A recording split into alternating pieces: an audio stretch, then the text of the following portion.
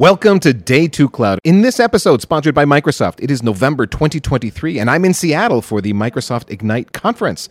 I'm talking with Narayan Annamalai, who leads product management for Azure networking services. And we planned a wide-ranging discussion around hollow core fiber, networks specifically designed to support AI workloads and modern applications, Microsoft networking announcements made at the Ignite conference, and anything else Narayan will let me sneak in there. I poked at his LinkedIn profile, and Narayan's been working on software-defined networking for a long time. I'm hoping I can get some of his take on where we're at with SDN within Microsoft, but we'll see how much time we've got. Narayan, we want to start with some of the news and interesting things from Microsoft's perspective here since we're at the Ignite conference, and hollow core fiber is one of the news items. Would you give us the background of what that announcement is and what's going on there? Yeah, you heard Satya talk about this in his keynote today morning. This is a proprietary technology that we have acquired, and it's now Microsoft's core innovations that we are planning on for data center networks.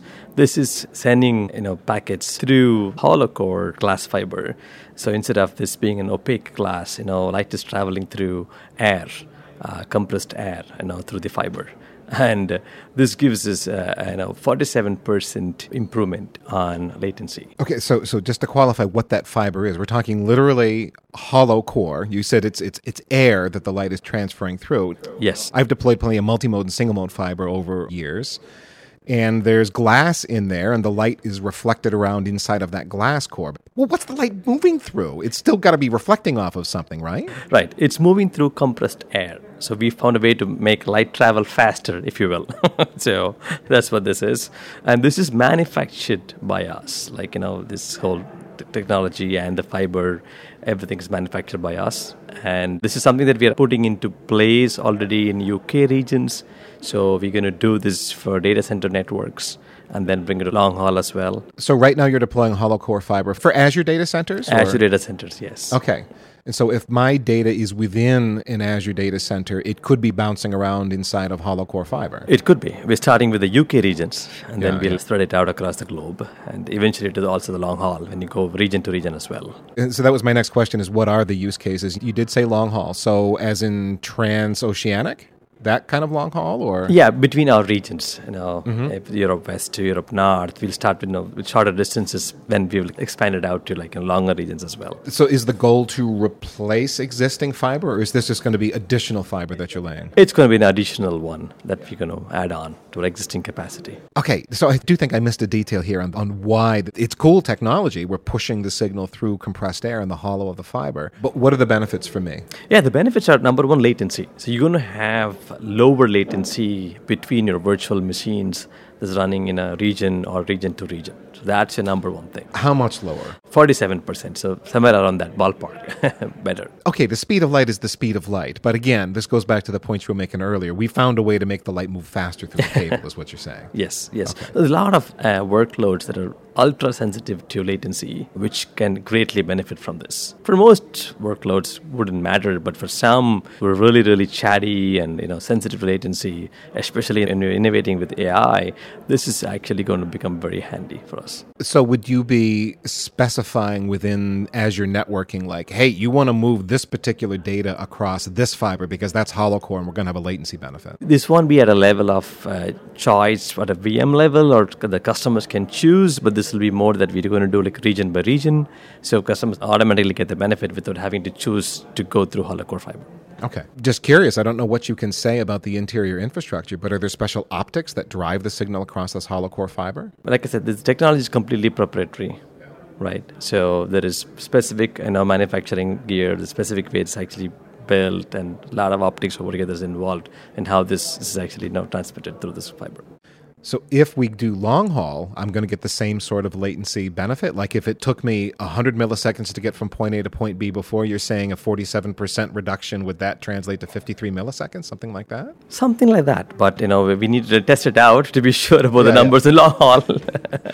So this is something that we are continuing to test and deploy. Okay. But definitely there's going to be huge benefits. Is that my biggest benefit or my only benefit, latency improvements? Security as well. It's difficult to tap through the traffic that is going through this fiber as well. So you can also get security benefits over here. It's much secure. Because if I tap into the fiber, say, because I want to get a copy of what's going on, what happens that would be different from traditional fiber? It's difficult to tap in. That's the difference. Of course, the traffic has to be either encrypted by the application, or we do encrypt all traffic going between data centers. So that is already encrypted. But it's going to be difficult to tap in to this fiber. That's where the security benefit comes. Got it. Okay. So if I'm a customer, am I going to see a productized offering from Azure that I could then check the box and know I'm going through HoloCore? As of now, this is going to be an infrastructure upgrade that we want to enable for everyone, not having to buy or choose. But it's for the future. I mean, we'll see how it plays out. You're deploying in the UK now. Is there a timeline for deployment to other data centers, other regions? Timelines are difficult to predict. We're working on it. So somewhere in the neighborhood of the next 12 months, I would say, we'll have more places. Okay, so this is a big investment on Microsoft's part to make this happen, a big commitment, yeah. So another topic I know we wanted to hit, Narayan, was networks that Microsoft are building to support artificial intelligence workloads. And we talked about this on the Packet Pushers podcast network before. AI workloads are somewhat unique in that you're trying to make sure those very expensive GPUs are never idled because of loss in the network. So if you've got a cluster of GPUs, you need to get the chunk of math problem that they need to be solving. Everyone in the cluster needs to have their chunk of the math problem solved. If one member of the cluster is waiting for the data it's supposed to be getting, everybody's idle, like, come on, man, we're waiting for you, and you don't want that to happen. And so there have been several initiatives across the industry to improve data center networking to support these kind of workloads. Yeah. Where's Microsoft at on this? It's a huge priority for us to build the networks to support these workloads, both our first-party workloads as well as future AI workloads, third-party. So when they deploy on our data centers and it comes to our VMs, we want to give direct memory access to the guest in the most efficient way. And we are building these backend networks to be low latency, higher bandwidth, and less loss, data loss. And there are some technology choices that we're making that I cannot talk too much about right now in the podcast. But one of the things that we are focusing on is expanding the scope of these networks, where if it was just, within a cluster, now we're focusing more on cross-cluster so that we can have larger workloads run without a capacity constraint, and all of them can benefit from this high-speed network. So, okay, I'm trying to zoom in. Let's zoom out. The networks that you're building to support these AI workloads, are they going to be dedicated rack that just have this kind of functionality and are going to be only these specific sort of workloads belong in these racks? Yeah, we're definitely going to have separate GPU racks, which we could offer it to first parties and third parties, so multi-tenant, right? Not to specific ones. But the GPU racks are dedicated for these kind of workloads, yes. So you'll have general purpose, and you'll have storage racks, and you'll have GPU racks.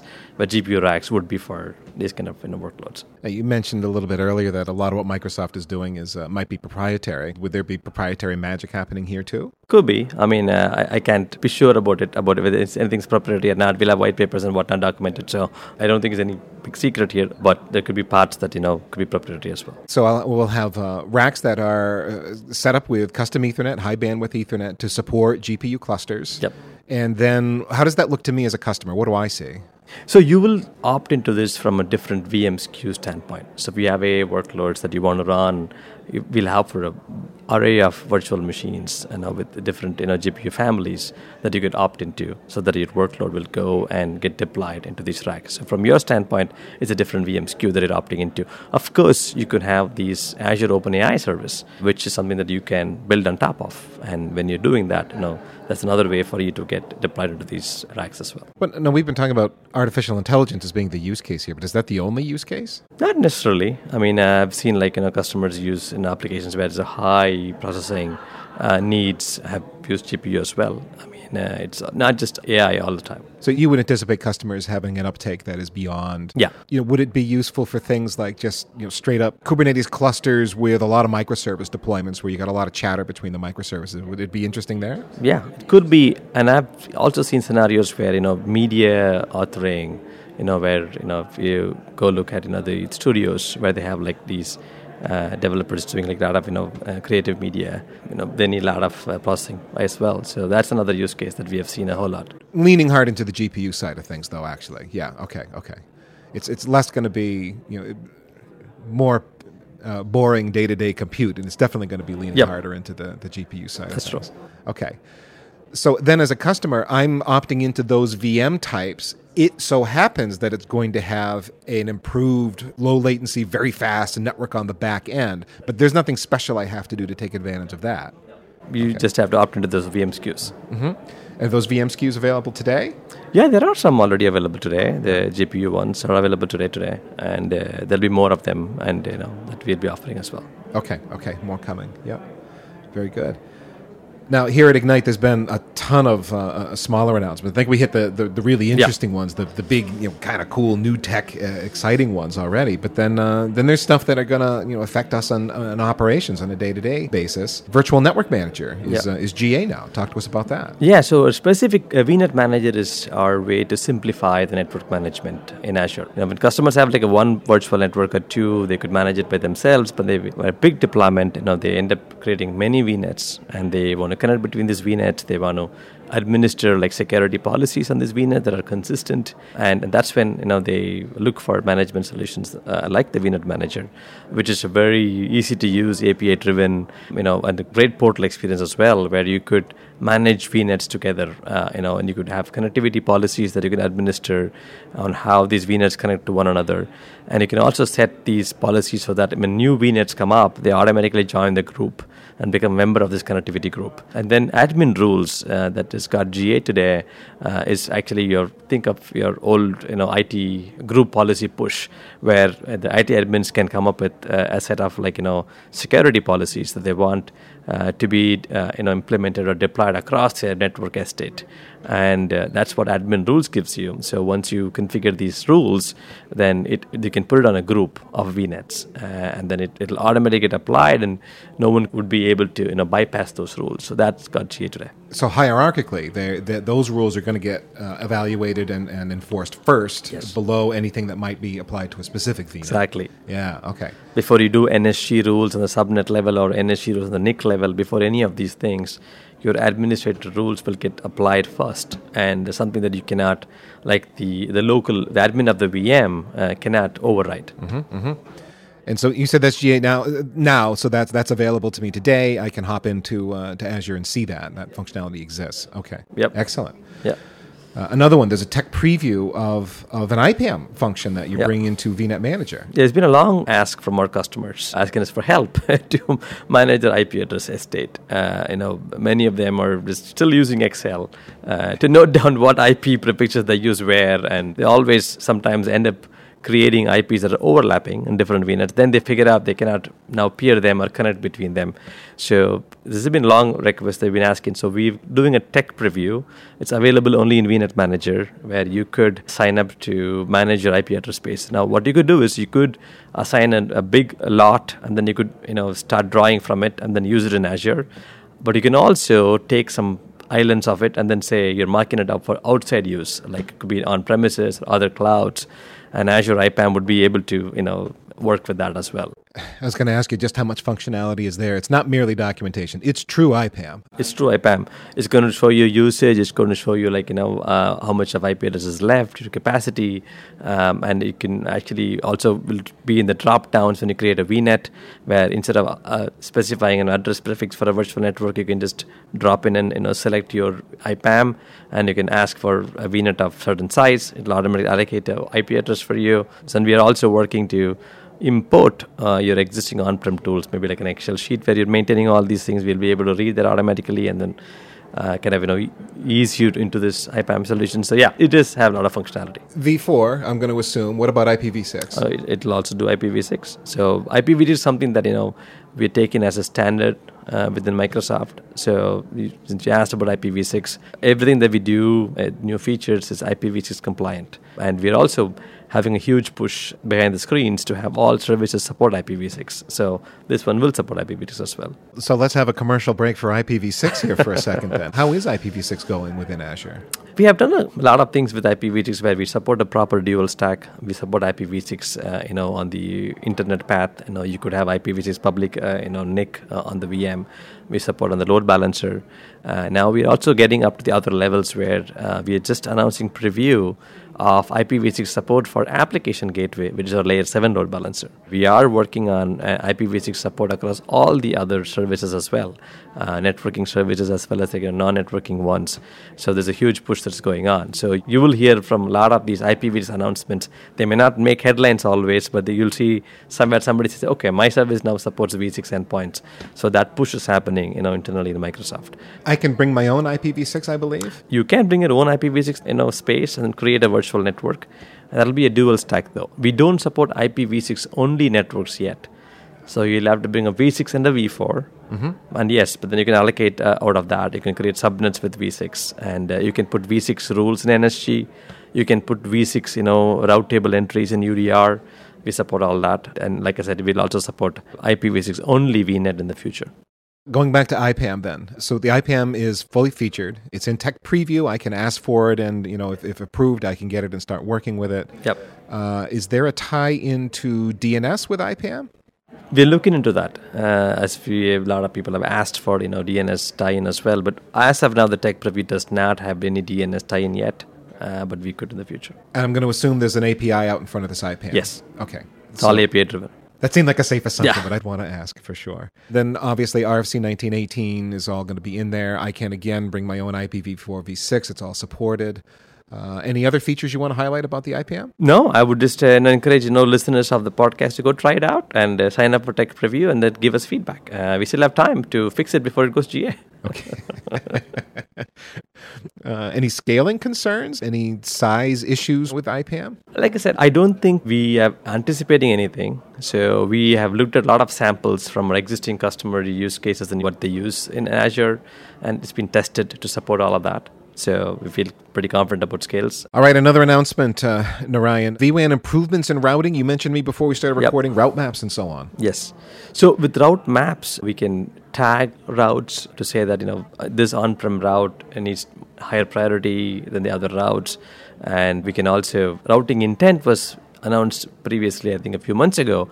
It really ties in really well as well, where you could easily point different siders to go through a secure firewall, in vWAN without having to do any kind of an UDR on the VNets. So it becomes super easy to start expressing routing policies or routing intent on how you want this traffic routed. We also support now hub to hub with vWAN, so you could also have a routing intent it goes through the firewall in the different regions before it hits the endpoint. So yeah, we're doing a lot of the simplification of route management in vWAN.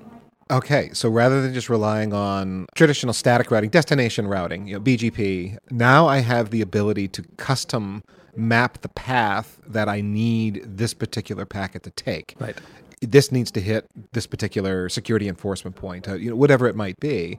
I can map this thing through. So it's source routing of a kind. Yes. Now, you said tags. What is that like? Like, we have a lot of network engineers that listen to the show that might be very curious as to how this is being implemented. Can you talk in more detail about what's going on? So it's basically when you tag a particular, route prefix, the vWAN, controller now can associate this tag to these packets. So you could use these tags to now define policies. So if there's a route with this particular tag that needs to be higher priority, then vWAN could program that into our internal systems that way. So if there are two on-premise locations that's connecting into a virtual network in Azure, and both are advertising, prefixes, you could always assign priorities on which one to honor. That's how you'll use these. And what is the tagging mechanism? Is it actually embedded somewhere in the packet like an MPLS tag or somewhere in an IP header, something like that?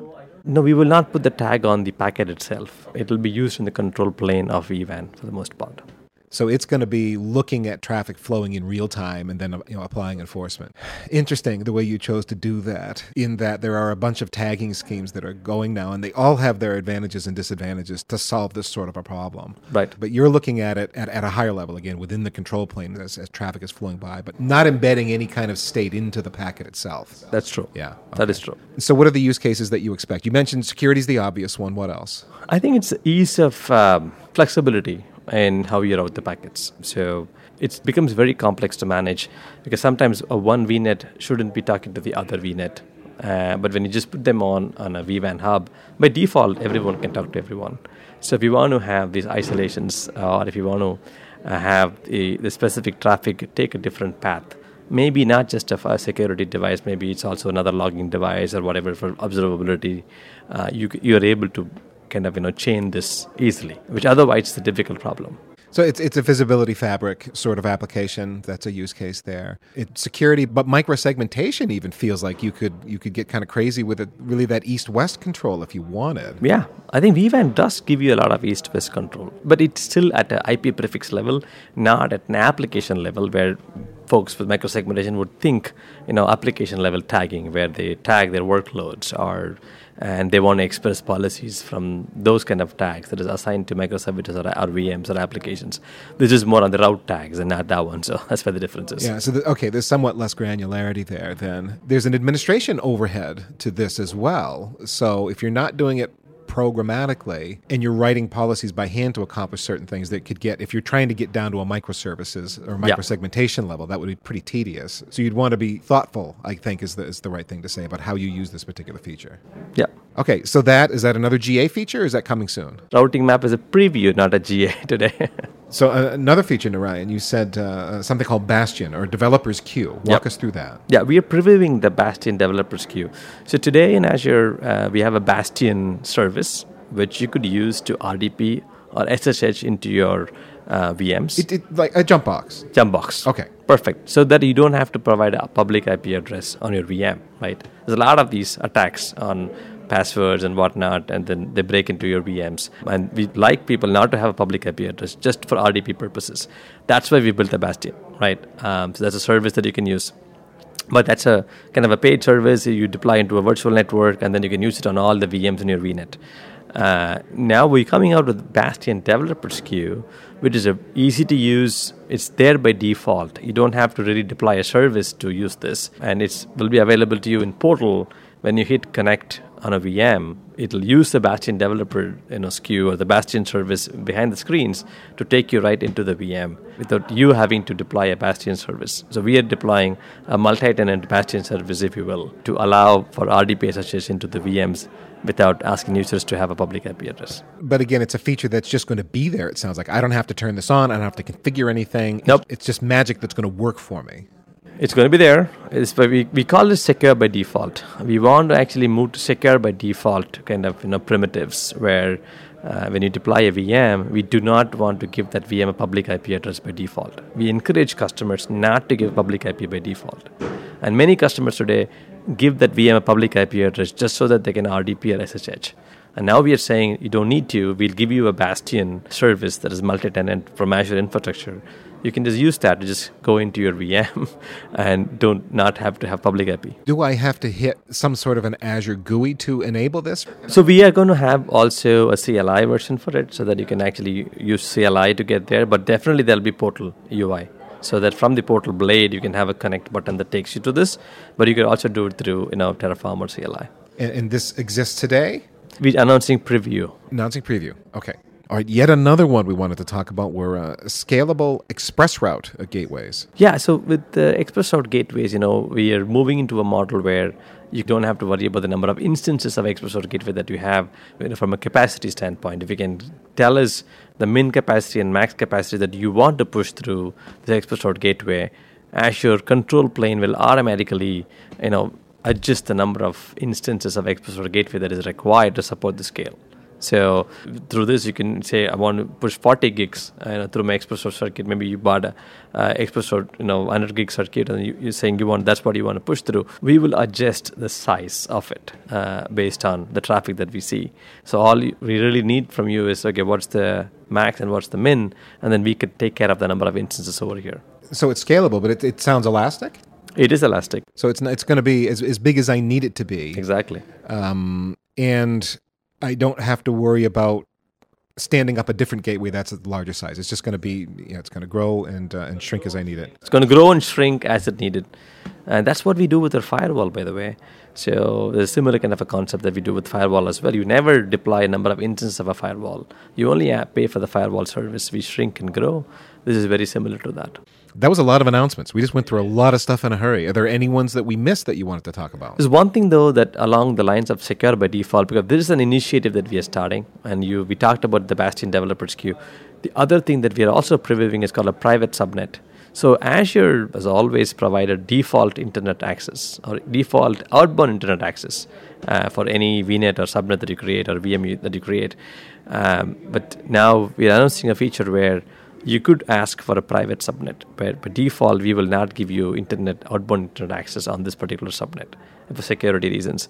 You could attach a NAT gateway to it so that you can go out, but by default, there will be no internet connection, for you to go out. So again, it goes with the secure by default kind of a theme where we want to introduce many of these primitives so that we can by default start secure. That's less of a new feature and more of a change in the default posture when you deploy. But it's still an option thing, though, because we don't want to surprise customers by not doing it by default. It's an option that they can opt into, and then we can provide it that way. Okay. Well, we got some time left in the podcast, Narayan. I know you're speaking on behalf of Microsoft, but I know your background goes very deep on software-defined networking and so on, which is a topic that we follow very closely on the Packet Pushers Podcast Network and on D2 It's come up an awful lot. As you've followed SDN and its evolution over the years, how has Microsoft been adopting SDN? Is there a lot of that actually happening internally behind the scenes? So SDN is a core to our networking within data centers, right? I think we started with the right architecture where we had like different layers that we could scale at will. I would say the management plane, the control plane, and the data plane. The management plane is all of the APIs that you see that users can call into, and that can be scaled independently, totally independent of the management control plane or the data plane. And then we have like a lot of these regional controllers as the control plane that the management plane calls into.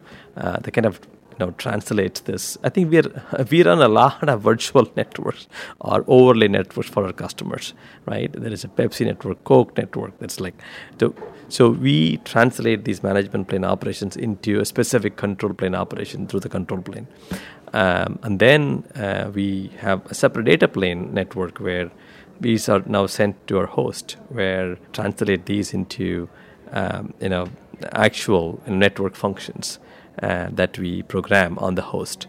So we are never bottlenecked with anything, any layer. That's how we are able to scale and go to different regions and support all of this humongous scale that we have today. That's kind of the answer I expected, and it's still mind-blowing on some level. You have all these regional controllers, but everything, you said the management plane, everything's reporting back into some kind of a regional controller that is then programming the forwarding plane to do whatever it is that it needs to do. Right. In a multi-tenant aware environment with virtual network functions that you've deployed at scale wherever you need. Yeah. And that's the entirety of your network, it sounds like. Everything functions that way, I mean to say. Yeah, everything that you see as features or capabilities functions that way. Then the layer after that is a physical network where when the packet leaves the host, that's just traversing our physical network on the physical space. There's we completely encap it. Outside is all physical network. The virtual packets, the virtual IPs are inside, and our routers never see them. They all route based on physical IP addresses. That's a physical data center network, and then it goes to the WAN and whatnot. But the beauty is, in the virtual network space, there is no scale limitations or bottleneck or choke points because it's completely distributed. It's the action happens on every host, and then the hosts are programmed by the controllers, the regional controllers, which can scale independently. So if I have to bring up a VNet with 1,000 VMs, and the next day I want to scale it up to 10,000 VMs, I have no issues. I just have to now program, maybe 1,000 more nodes, but it just goes from top to bottom. I'm not bringing in any hardware. I'm not bringing in any gateway. I'm not sending packets through a particular choke point. So that's what allows us to scale. There's still the physical network, though, as you pointed out. So on some level, ultimately, there could be a bottleneck somewhere. You've got to be chasing that all the time, where you must be moving from 100 to 400 to whatever's next. But we are constantly also expanding our physical network capacity as well as our inter-region or our WAN capacity all the time. So, we have gone from, 100 gig, like you said, we're working on 400 gig next to making our T1s and T2s, have higher capacity. They're redundant. So we over-provision them. We don't run them at full capacity. So the physical network, has a lot of capacity that it can shuttle traffic back and forth, within the clusters and whatnot. Same with our WAN. We're constantly, buying and expanding our circuits and our fiber paths So, we always keep on top of it. What kind of growth and capacity do you have to plan for? We are always ahead of the capacity planning. We never let it run hot. Let me just put it that way. Mostly it's redundant as well. There are a lot of redundant paths because we optimize for path going down and not having any impact to the customer more than trying to fill the capacity. So there are a lot of redundant paths. They may run hot, but there are many redundant paths in our network. What Microsoft is doing is basically the bleeding edge. You have that need and you have that scale. You have those requirements. In other words, from my perspective, you couldn't do the network that you do otherwise. Traditional networking just out the window. You couldn't do it. I mean, you could build a 7-tier leaf spine or something, I guess, but practically speaking, because of what you're delivering and with the multi-tenancy as one of the largest clouds in the world, you have to do what you're doing. There are a lot of what I would call traditional old-school network engineers, the CLI jockeys, those of us that grew up cutting our teeth at the CLI, writing router, BGP, AS number, and then, putting in address families and making things happen by hand artisanally, one device at a time. Right. And the world Microsoft is in is foreign to us because we don't operate at that scale, let's say. Right. But yet we're being pulled into that of necessity. We're having to learn network automation, let's say, which would be some subset of software-defined networking, I guess. What advice do you have for the graybeards out there that are like, you're going to rip the CLI from my hands when I'm cold and dead, not before. But yet we're facing this need for network automation. How do we make the leap and get into the new way, modern networking? So I think the cloud has really changed the networking landscape and made it a lot simple, I would say. I do get people complaining that, I don't have the usual controls I'm used to in my data center networks, and you just simplify it way too much for me. But I think that's the balance that we are trying to strike as well. I think everything is programmatic. I think that you want to let go and then have the controllers handle for you. And, programming an ACL or programming a route becomes just an API call. I think that's it. It's a new thing where you just have to accept. But the good thing is, there is a lot of observability improvements that we have to make. I think sometimes the issue is not so much so about people not trusting it. They just don't see it and they cannot verify it. And that makes them a bit not sure about it, right? Like, for example, if you're doing everything on your own, you can go into any particular system and ask for, give me the route map over here or give me the ACL. You can just draw it out on the particular endpoint and validate and verify. But in the cloud network, people feel that, I just don't have the control. I don't know which packet is going where. I didn't program it myself. So what we have to do, I think in the cloud networking is provide more visibility, provide more observability, provide more controls. So that is easy for the old networking architects to feel comfortable about and give them the troubleshooting tools as well. Old. That's harsh. Experienced networking architects. So you hit on something that I think is important. There is an element to programmatic networking where you need to let go a bit and just trust the process. You're going to get the result that you're looking for. You didn't name things the way you would have named them. And there may be some other details that if you were writing the code yourself, you would have put these little things in that would make you happy. It doesn't mean the job's not getting done. That is true. It is getting done. But like I said, what we really have to improve, and this is something that in the cloud, people like me have the responsibility to do, is ensure we are able to provide that observability back to the users. And the troubleshooting. Today, the biggest complaint I get is packet gets dropped or connection loss. I just don't know where this is happening. I have no clue. There is a black box for me. I'm here. If it were my network, I would have had many tools I could have employed and found out.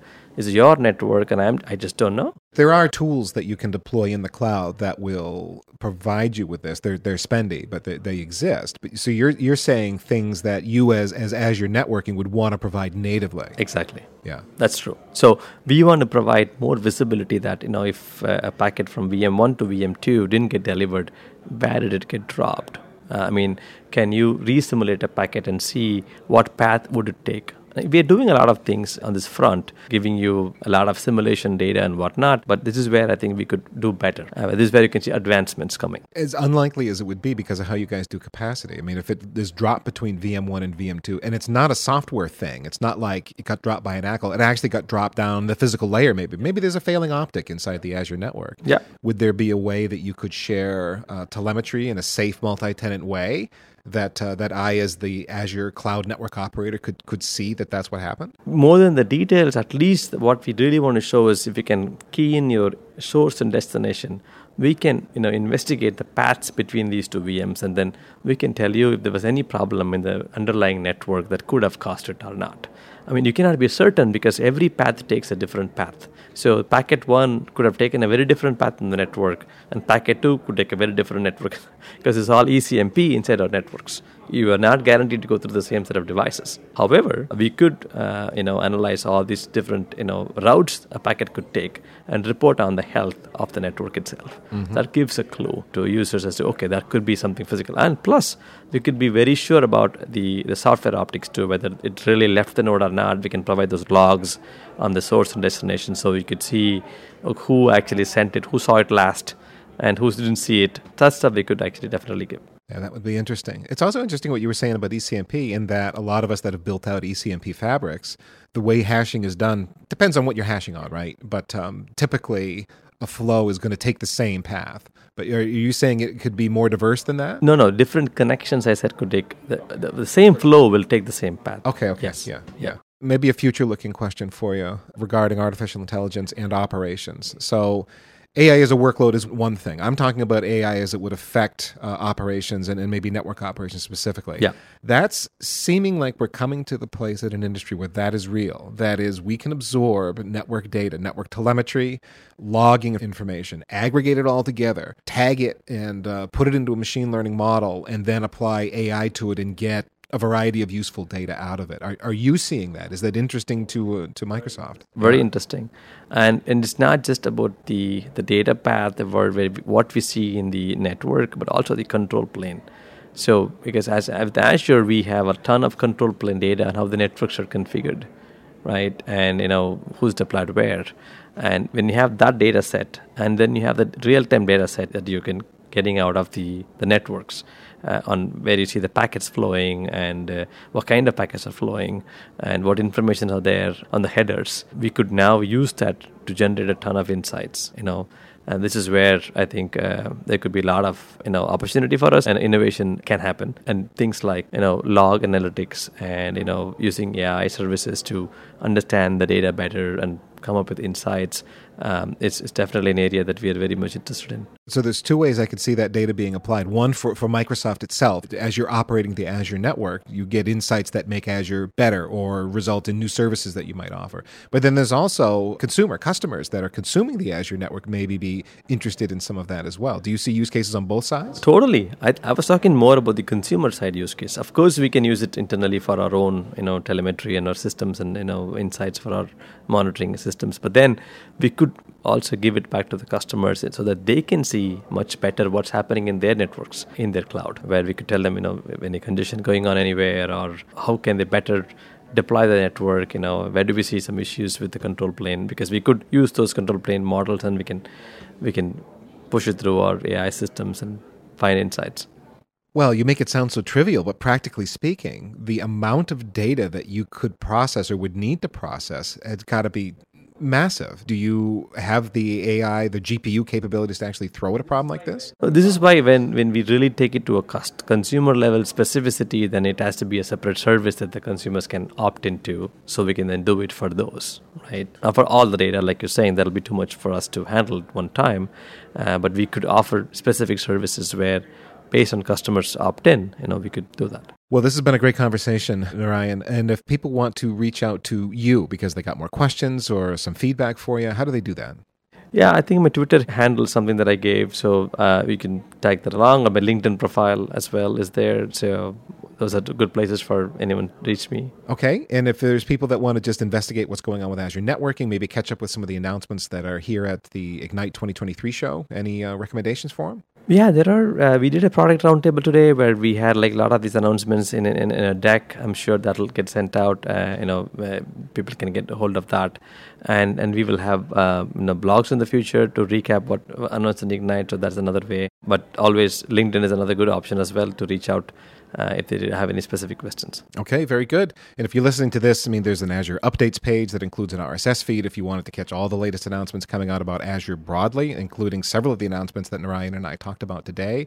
There is, of course, the Azure blog, and there's lots more detail within those blog posts explaining how these different services work, that if you're an engineer and you're curious, that's the place to go find out some more detail. And my thanks to Microsoft for sponsoring today's episode, and to Narayan for appearing on Day 2 Cloud. But to you out there listening, you are the most important part of this podcast. Seriously, virtual high fives to you for tuning in, you awesome human. And if you have suggestions for future shows, hey, you could hit me up on LinkedIn. I'm there. You can find me if you search for Ethan Banks, and I am happy to connect with you. And if you like engineering-oriented shows like this one, visit packetpushers.net/subscribe. All of our podcasts, newsletters, and websites are there. It's all nerdy content designed for your professional career development. Our lineup of podcasts these days includes Heavy Networking, Kubernetes Unpacked, Heavy Wireless, Network Break, Heavy Strategy, IPv6 Buzz, and of course, the show you're listening to right now, Day 2 Cloud. We offer even more than that, though. Newsletters, a 100% free Slack group, engineering blog posts, industry news coverage, and there's even more stuff. There really is if you dig around. Packetpushers.net, once again, for all of those things. And until then, just remember, cloud is what happens while IT is making other plans.